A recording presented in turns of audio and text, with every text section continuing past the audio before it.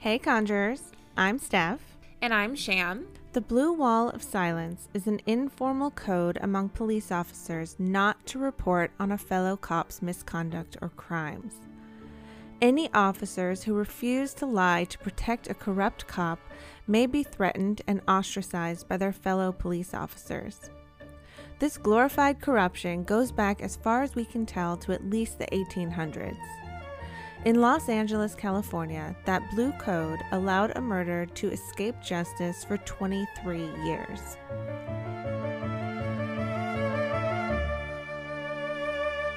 On the morning of February 24th, 1986, 29-year-old Sherry Rasmussen lounged in bed much longer than she usually did on a workday. Her husband of only 3 months, John Rutten, gave her a confused look as he hurried around getting ready to head out to his own job as a mechanical engineer. As director of nursing for a big hospital, she had a lot of responsibilities. That day, she was scheduled to supervise a human resources class, and she really didn't want to. She confessed to John that she might call in sick in order to avoid the training altogether. He told her she should just get it over with and chuckled as he kissed her goodbye and left for work at 7:20 a.m. At 9:45 that morning, a neighbor who also lived in the same gated Van Nuys neighborhood noticed that the garage door was open with no cars inside, but figured the couple had just forgotten to close it when they left that morning. John tried calling Sherry at the house around 10, but there was no answer and the answering machine wasn't turned on. He figured maybe she had decided to go into work after all, so he called her secretary, but was told Sherry hadn't been in. John tried to call home 3 or 4 times more, but never got an answer. It was odd that the answering machine wasn't on, but Sherry sometimes forgot, so he wasn't overly worried about it. On his way home that evening, he ran some errands, stopping by the dry cleaners to pick up some clothes and at the UPS store. When he pulled up to the garage, he was surprised to see the door drawn up and Sherry's BMW gone. When he got out of the car, he noticed there were some shards of broken glass on the pavement at the garage entrance. John's first thought was that she must have hit something while backing out. It wouldn't be the first time. But when he rounded the corner, he saw the front door was ajar and he knew something was wrong. I mean, my husband would have automatically assumed I also hit something while backing out of the garage, so I don't blame him for that being his first thought. But the door being open and me not being home is a big red flag. Yeah, my husband would assume the same, especially with my track record. I think I'd be a little more worried about not being able to get a hold of her all day, though, if I was him. Yeah, after the third unanswered text message, my husband grows worried and calls. 4 unanswered calls is very concerning in a marriage. Absolutely. Well, he found Sherry dead on the floor of the living room.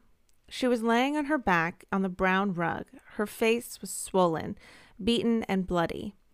She was barefoot, still in pajamas and a bathrobe. John put his fingers to her wrist to feel for a pulse. Her skin was ice cold. In shock, John hesitated, unable to wrap his head around what he was seeing.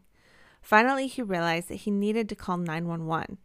A neighbor came by to return Sherry's purse, which had been found in his yard by his gardener around noon that day. John had just found Sherry's body and looked shocked and ghostly white. He just kept repeating, "She's dead, she's dead." Inside, police found signs of a struggle. A porcelain vase had apparently been broken over Sherry's head, a bloody handprint next to the alarm's panic button, and a toppled credenza. It also appeared that someone at least attempted to bind Sherry's hands at one point, but failed. It was a brutal crime scene. Sherry had been beaten badly. Her face was unrecognizable. Blood was all over the carpet and the walls.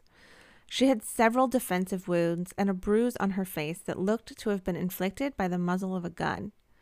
The investigating criminalist also observed a bite mark on her arm and took a swab from it. In the end, the killer had picked up a nearby quilted blanket and fired through it to muffle the sound. She was shot 3 times at close range. LAPD detectives investigating the case quickly concluded that Sherry had interrupted a burglary in process and was killed for it. Given her attire, she clearly was not expecting visitors. There had been a string of home invasions in the area at the time. A tossed living room, some electronics stacked by the stairs, and a missing BMW was evidence enough for the lead detective, Lyle Mayer, to dismiss Sherry's murder as a botched robbery.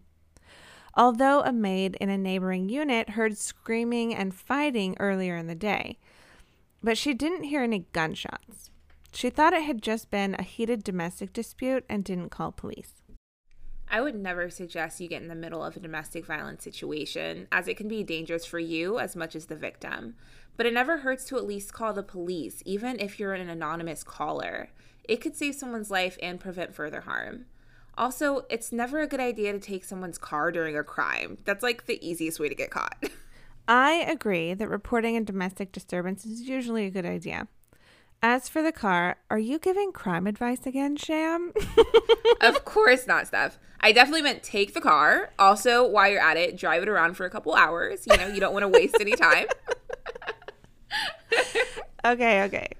What doesn't make sense with the detective's theory, though, was the only thing stolen were Sherry's BMW, which was a gift from her husband, and the couple's marriage license. The stolen BMW was then found a week later, unlocked with the keys in the ignition in a rough neighborhood. Investigators found several fingerprints in it, a spot of blood, and a strand of brown hair. Sherry was blonde. While the scene at the house certainly looked like a robbery had been in progress, Sherry's jewelry box had been in plain sight and was left completely untouched. Why would a thief steal a marriage certificate and leave the expensive jewelry behind? There were so many pieces of evidence that went against the detective's initial theory. Regardless, the police remained focused on the possibility of burglary, especially when one was reported a couple weeks later in the same neighborhood. It was reported that one of the two suspects had been carrying a gun, possibly a .38 caliber, like the one that had fired the 3 bullets into Sherry.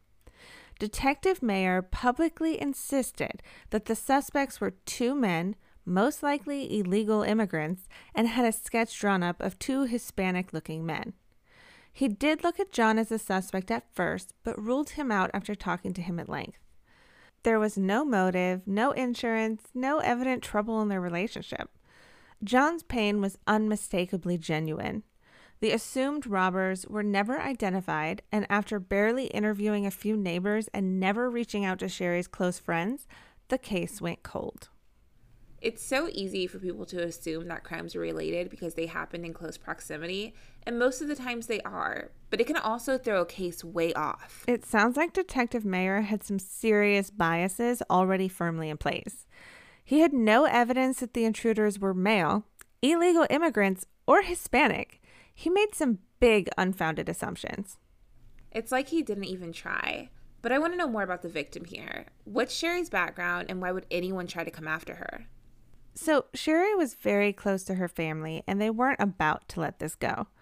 Sherry was born February 7th, 1957 in Walla Walla, Washington, to Nels and Loretta Rasmussen. Sherry was one of 3 girls born to the couple, and the sisters were always best friends. Sherry was beautiful, brilliant, confident, and ambitious. She graduated early and started at Loma Linda University at age 16. Sherry met John Rutten in the summer of 1984 and immediately fell for the dark, handsome, and charming man. Both were lean, athletic runners, and both had big dreams for their careers. He was a recent graduate of UCLA, and Sherry, just 2 years older than John, was already the director of nursing at the Glendale Adventist Medical Center at only 27 years old. She was the kind of person John wanted to be, and she fell just as hard for him. It was as though everything in their lives just disappeared the moment they met. Old relationships, future plans. They met and they were together, just like that. Not surprisingly, it didn't take long for them to get engaged. Sherry's parents were enormously proud of their talented daughter, but like many parents, were less than thrilled about her choice of a husband. Nels considered John a pleasant enough guy, but felt he was unimpressive and weak. He had a long list of reasons not to like John. Sherry was a daddy's girl, and he was often her shoulder to cry on. Sherry and John were clearly crazy about each other, but John came with one significant complication. For the past 5 years before meeting Sherry, John had an on-again, off-again friend with benefits named Stephanie Lazarus. They met at UCLA, where they lived in the same building while Stephanie majored in political science and John majored in mechanical engineering.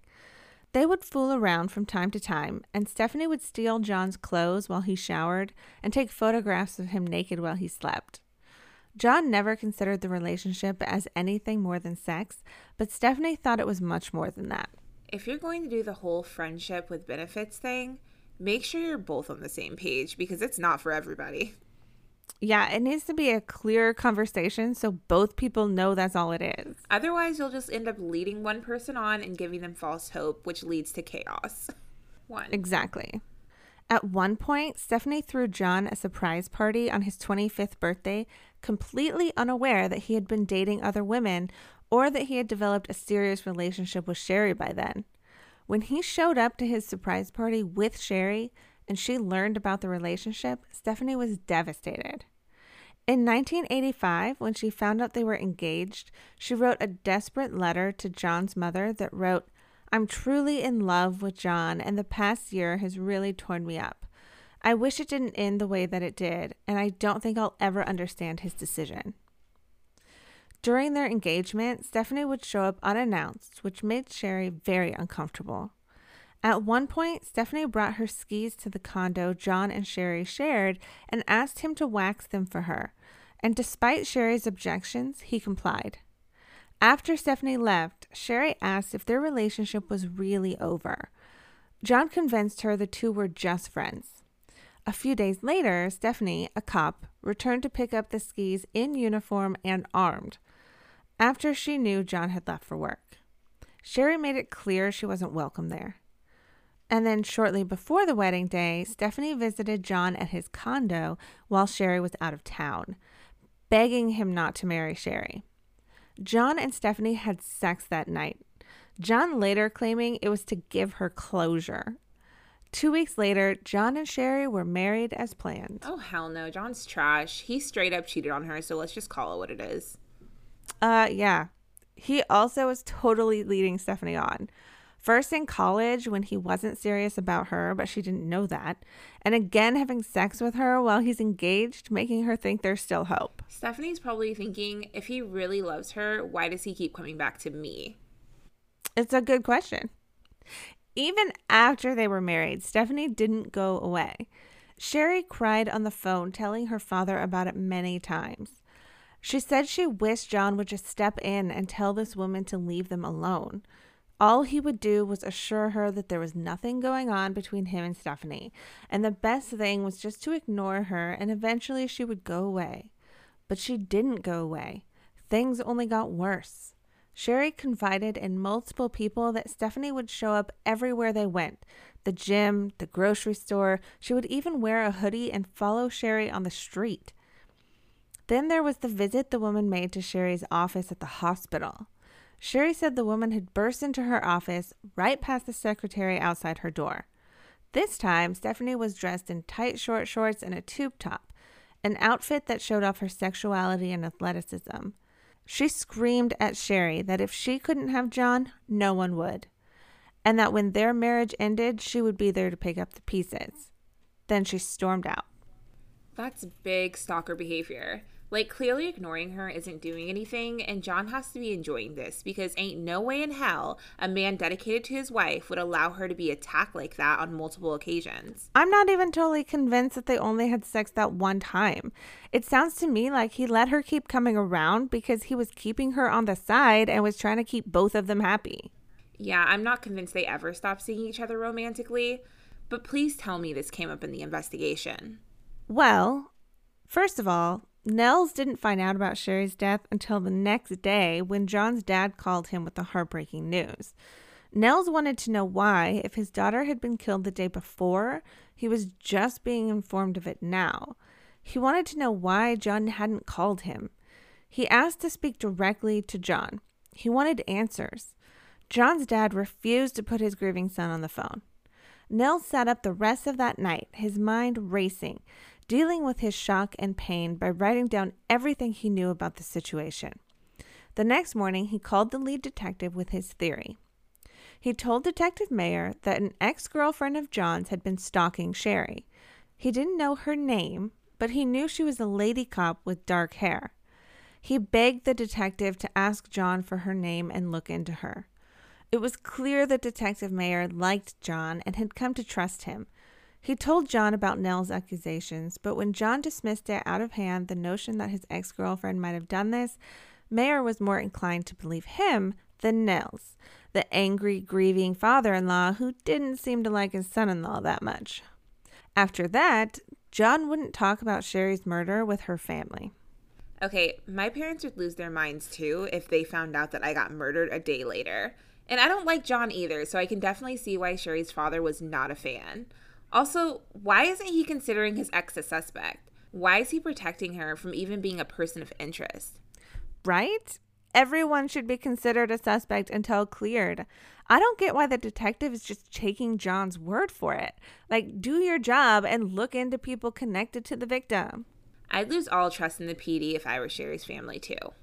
Oh yeah, me too. To make it worse, detectives at the Van Nuys office were often unhelpful when Sherry's family called, hanging up on them or putting them on hold for hours. A year after the murder, the frustrated family took action into their own hands. They put up a $10,000 reward and held a press conference calling for more action. Nels wrote to Daryl Gates, then chief of LAPD, about the possibility that Stephanie Lazarus might have been involved. Detective Mayer yet again blew him off and told him, and I quote, he watched too much television. Nels refused to let it go, later working with the short-lived television series Murder One on a segment inspired by the case. 3 years after Sherry's death in 1989, John had plans to reunite with Stephanie on a romantic scuba trip to Hawaii. Before he flew to meet her there, he called Detective Mayer to make sure no evidence had ever linked Stephanie to Sherry's murder. It's interesting that the possibility, which he had so strongly rejected, still remained in the back of his mind. Detective Mayer assured him that there was no suspicions about Stephanie whatsoever. John and Stephanie dated for a short time and then each moved on and married someone else. Oddly enough, notes about that conversation are not in the case file. In fact, the only note mentioning Stephanie Lazarus at all is that John confirmed she was an old girlfriend. Nothing about Nell's suspicions or her confrontation at the hospital. Nothing at all. Wow, it's almost as if John knew she was a suspect all along and for whatever reason decided to protect her. And even with the suspicion that she murdered his wife, he still gets back together with her. Literal trash. So they just get to live happily ever after while Sherry's case gets swept under the rug? For 18 years, Sherry's file and what was left of the evidence from the scene of her murder sat in storage. Mayer eventually retired, and the new detective assigned to the case told Nels that he was unable to follow up on Mayer's notes and did not think that any new leads would emerge. In 1993, after the usage of DNA technology to catch criminals popularized, Nels urged them to test the evidence from Sherry's crime scene. There was blood and hair samples, and there was that swab taken from the bite mark on Sherry's arm. He was told that the department had a limited budget and could not afford to run such tests. So Nels offered to pay for the tests himself. He even had a lab willing to do the work. He says he was told that the DNA would do them no good without a suspect, which may be true, but Nels insisted he did have a suspect. The new detective firmly told Nels that they would not be looking into Stephanie Lazarus because there was nothing to find. There may have been another reason Nels wasn't heard. There appears to have been a degree of institutional bias at work that is shocking and perhaps even criminal. The case record suggests that one or more persons during the initial investigation and continuing through the next 10 years were not just disinclined to consider that one of their own had murdered Sherry, but actively conspired to hide evidence that might have proved it. For one thing, all of the records in the file pertaining to Nell's suspicions about the lady cop, and even the interview with John the day after the murder where he discussed Stephanie with Detective Mayer, were missing. There are audio recordings and notes from every other interview in those first few days. which was standard operating procedure, but there are none of the ones where Stephanie was specifically mentioned. These are conversations remembered by both Nels and John, who were interviewed independently without knowledge of what the other had said. And this suspicious behavior continued into the years that followed. Oh, come on. A cop covering for another cop is simply unheard of. I mean, come on. They're protectors of the law. There's no way they would break that code even for each other. Okay, we all know it happens, but it's truly disgusting to see how blatantly they go about it. It's obvious evidence tampering. They didn't even try to be subtle. Was there any other evidence that came up? Well, on October 11th, 1993, more than 7 years after the murder, but only days after Nels had requested a DNA test, a detective named Phil Morit visited the LA County Coroner's Office. He sent out all of the forensic samples there that might have contained a suspect's DNA. It's not unusual for a detective to remove evidence to deliver it for testing to a lab, but in this case, all of the evidence signed out disappeared. Detective Morit would later tell the department investigators that he had no memory of signing out the samples at all. What no one realized at the time was that the bite mark saliva sample had been wedged down in the side of the freezer and didn't get taken like the rest of the evidence. In the meantime, Stephanie continued working with the LAPD. She went on to start her own private investigation firm, Unique Investigations. In 1993, after stints at the department's Drug Abuse Resistance Education and Internal Affairs Division, she was promoted to detective. 3 years later, she married a fellow officer, and together they adopted a little girl. Eventually, she worked her way up to the cushy Fine Arts Division. One of only 2 detectives who specialized in working art theft cases, she gained some local media attention when she and her partner had recovered a statue stolen from Carthay Circle. She was hailed by the department as a hero. Off duty, she had been active in the Los Angeles Women's Police Officers Association and organized childcare for families of officers. It seemed no one was willing to suspect her of anything. Sham will tell us how this case finally breaks wide open after this short break. By 2001, crime in Los Angeles had declined enough from its earliest levels that detectives began looking into cold cases. LA police officer Chief Bernard C. Parks created the Cold Case Homicide Unit to begin systematically combing through unsolved murder files for DNA evidence. 3 years later, Jennifer Francis, a criminalist with that unit, pulled Sherry's case and began sorting through what was there. Sherry's file perplexed Jennifer. The crime report stated that a swab had been taken from the bite mark on Sherry's arm, but it was not listed in evidence and was not among the forensic samples that had been signed out in 1993. Jennifer knew well the steps in the evidence chain. Evidence recovered from the victim's body would be held for a time in the coroner's freezer while the case was still active, and at some point would be gathered up and stored under the file number. So they searched the freezers by hand. The swab was found in a manila envelope that had absorbed moisture from the freezer walls, and over time the corner of the envelope with the case number on it had worn away. It still had Rasmussen written on the front, but whoever gathered up the forensic evidence in 1986 had avoided the extra effort and just left it in the freezer, where it sat for 18 years. Jennifer got the lab test results back in late January of 2005. She ran the DNA signature through CODIS, the National Law Enforcement Database, and there were no hits. But the results showed something curious. The bite mark on Sherry's arm had been made by a woman. Jennifer took this result back to the cold case detectives, pointing out that if Sherry had been killed by a woman, it upended the mayor's theory. She knew nothing about Nell's suspicions, nor did the cold case detectives. Still, if the murderer was a woman, the entire case should be reinvestigated. The detectives did not agree. They just figured one of the 2 burglars had to be female. The DNA results were added to the case file and it went back into storage. That is seriously ridiculous. They were so lazy they couldn't be bothered that the DNA went against the current theory. They were just like, oh well. They knew there were burglaries in that area and took full advantage of it being done with this case. It's just plain lazy. Did anyone ever do their job regarding Sherry's case? Well, in 2009, 2 cold case detectives, Jim Nadel and Pete Barba, reviewed Sherry's files and found it interesting enough to be worth pursuing. Jim and Pete looked at the case as a murder, with a burglary staged to throw the police off the trail. Many aspects of the crime were improbable for a break-in, especially one committed in daylight. The condo was in the middle of a gated complex, surrounded by other units, where burglars could have easily been observed. The front door had an alarm system, and had not been forced open, which might have been if the burglars had not expected anyone to be at home. Inside, a key aspect of the crime scene was also consistent with the burglary theory. At the top of the stairs was a stack of stereo equipment and a VCR.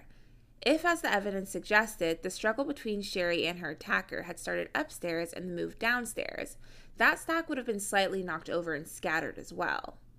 It made more sense to assume that it had been stacked afterwards, when an actual burglar would have fled the scene immediately after shooting someone. The forensics evidence reinforced this theory as well. On a record player at the top of the stack was a thumb-shaped bloodstain. It had no fingerprint, suggesting whoever left it was wearing gloves. The blood was Sherry, suggesting the equipment had been stacked after she was killed. It had clearly been left behind to make the crime look like something that it wasn't. Add in the DNA test pointed to a female suspect, and they decided the burglary theory was wrong, and they would have to start over from the beginning. Finally, 2 detectives willing to do their jobs. All of that totally sounds staged. Yes. There are those good apples I keep hearing about exist in the PD. At least a few exist. The real test will be if they actually look into Stephanie as a suspect. Well, from the 4 binders of the case files, they developed a list of 4 female suspects. So Jim called to update the family about these new suspects, and was shocked when Nels and John both told him over the phone about the 5th suspect, a police officer named Stephanie Lazarus. By then, Stephanie had been promoted to a higher level of detective, and was working art theft cases directly across the hall from their own office. Since she was still with the department, Jim and Pete realized they had to proceed carefully. Still, they ranked Stephanie as the least likely of the 5 suspects.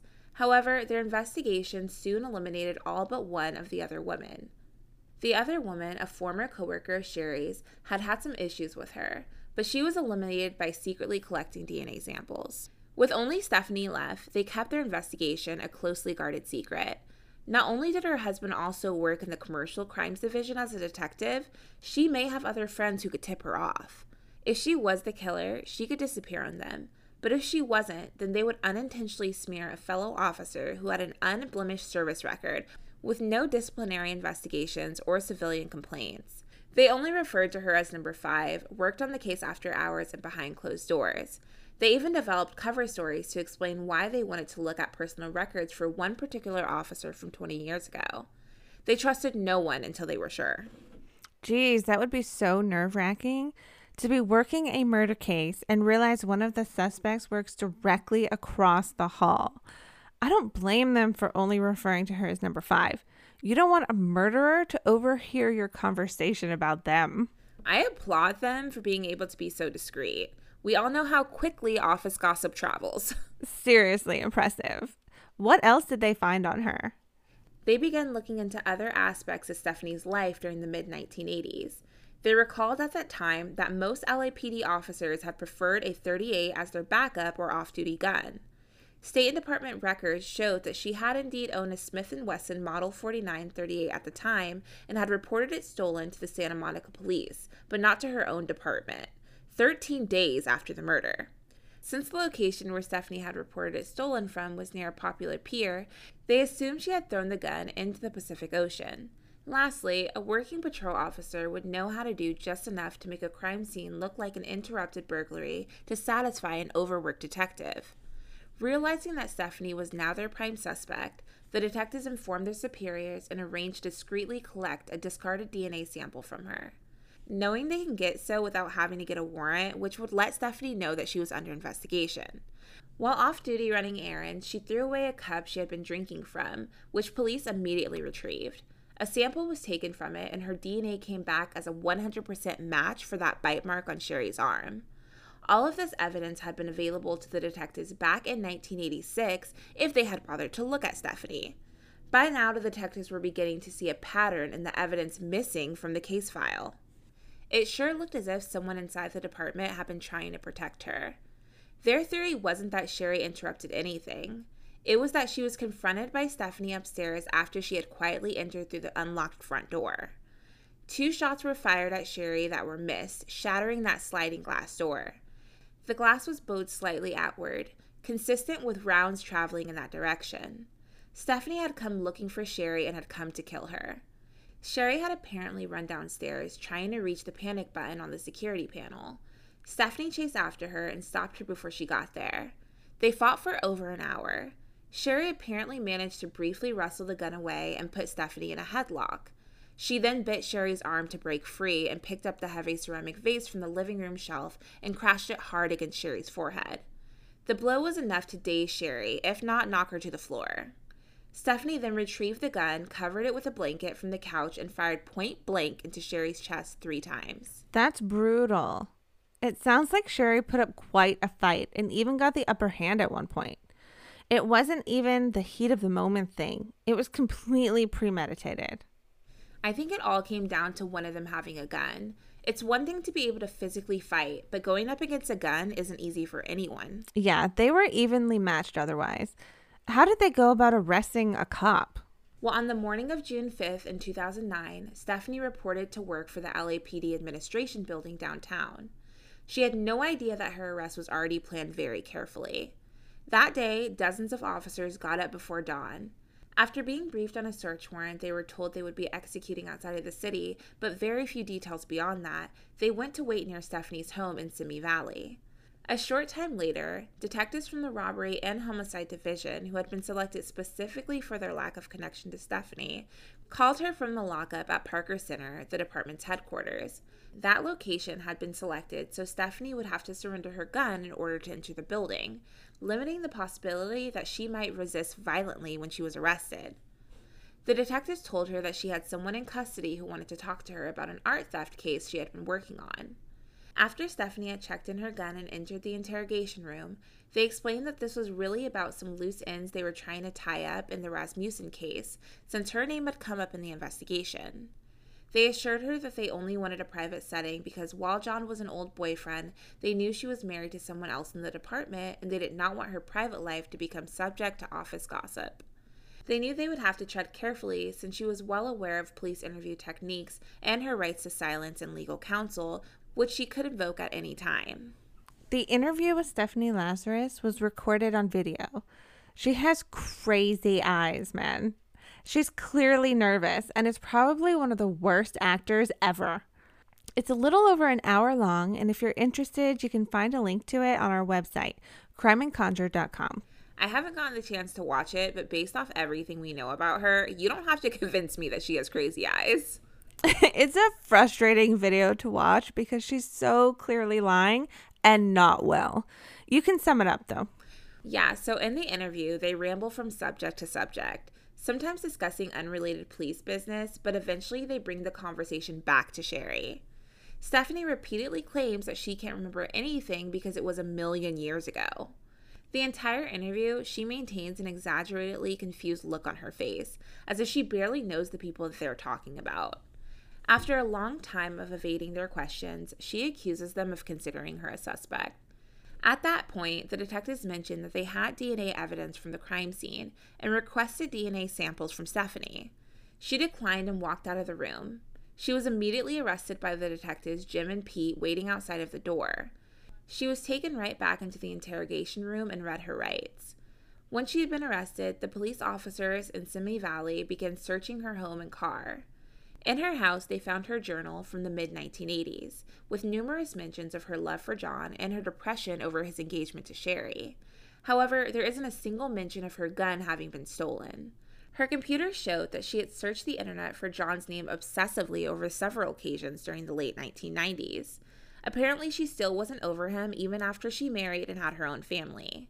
Many LAPD officers were stunned at the idea that Stephanie might have murdered someone. She had a reputation for being tenacious, tough, and strictly by the book. Everyone knew her and couldn't help but like her, despite her annoying perfection. She was usually chipper and fun, although some people referred to her as Spazarus behind her back because when she was angry, she could get a little crazy. Spazarus? That's hilarious. She sounds plain old crazy. Who stays that obsessed with a college boyfriend? I don't think being called crazy by your friends and family is a good personality trait. It at least should be a red flag. If they know she's crazy when she gets mad, why are they so surprised that she snapped? Anyway, tell me she lost her job and went to jail.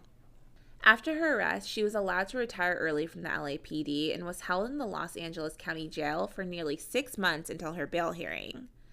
Judge Robert J. Perry surprised both sides when he set the amount to $10 million in cash, well above what the defense had suggested and more than twice what the prosecutors had asked for.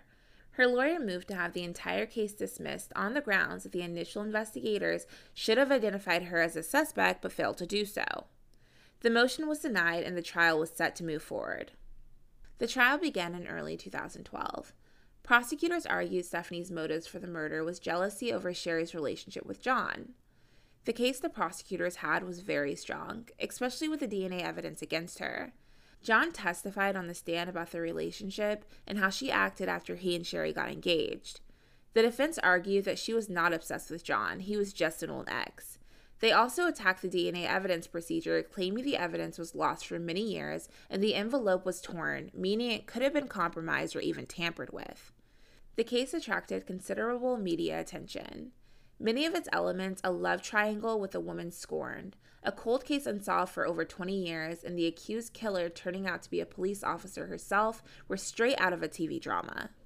In March, after several days of deliberations, Stephanie was convicted of first-degree murder. Later that month, she was sentenced to 27 years to life in prison, and she is currently serving her sentence at the California Institution for Women in Corona. After credit for time served before the trial, she will be eligible for parole in December of 2024. Good. When cops are being charged with a crime, you never really know which way it will go. They get let off so often. They get off 9 out of 10 times, especially if they're male cops. I'm glad Sherry got the justice she deserved, even if it was 20 years later. Better late than never. It still bothers me that Stephanie got to go about living her life happily like nothing ever happened. I'm assuming the family sued the LAPD. While 2 lawsuits had been filed based on the allegations that the LAPD actively covered up Stephanie's involvement in the murder. One by Nels and Loretta was dismissed due to statute of limitations. Basically, the events had happened too long ago. The other was a whistleblower suit by criminalist Jennifer Francis. It alleged misconduct in not only the Rasmussen case, but other high-profile investigations. She claimed that she and others suffered retaliation and harassment from superiors when they tried to accurately report the DNA results they found. Unfortunately, it ended with a judgment in the city's favor. Stephanie Lazarus filed a lengthy appeal of her conviction in May of 2013 with the California Court of Appeals. A panel of 3 judges heard the argument in the case in June of 2015. A month later, they reached a unanimous decision upholding Stephanie's conviction. Next, she sought review of a decision by the California Supreme Court, but it declined to hear her case at all. A murderer hid behind her badge for 23 years. The law enforcement system in this country made it more than easy for her to do so. Police officers are not above the law they are supposed to enforce. The blue wall of silence needs to be torn down once and for all. While Sherry finally got justice, I have no doubt that there are many more murderers and criminals still being protected by the badge. Something has to change. Color of Change is an organization that aims to help you do something real about injustice. Color of Change has challenged injustice and advanced solutions for racial justice that can transform our world. They have run campaigns that not only hold police accountable, but also change the rules and structures that allow them to escape any consequences. They are currently leading campaigns to take on the institution of policing head-on. That means getting to the root of the problem. To get involved yourself, go to colorofchange.org. To view images, information, and sources from this case, visit our website at crimeandconjure.com. Research and writing for this episode was done by Stefan Sham. Editing of this episode by Denver Fortner Productions with music by Jordan Elena. Be sure to check out our Instagram at Crime and Conjure Podcast for the question of the week. Steph, what's our conjure tip of the week? Today's tip is a simple banishing spell. If someone is bothering you, you just write the individual's name on a piece of paper. Burn the paper around the edges using a black candle. Black is associated with banishing. As you do so, focus on the intention that you're burning away, whatever feelings they may have towards you, animosity, jealousy, whatever. Burn as much of the paper as you can until all that's left is their name. Take that last bit of paper, dig a hole, and bury it. In some cases, they may still be around, but hopefully they'll stop bothering you. It'll help you feel less guilty if the feelings are mutual. We'll be back next week with another episode. Until next time, stay vigilant, conjurers.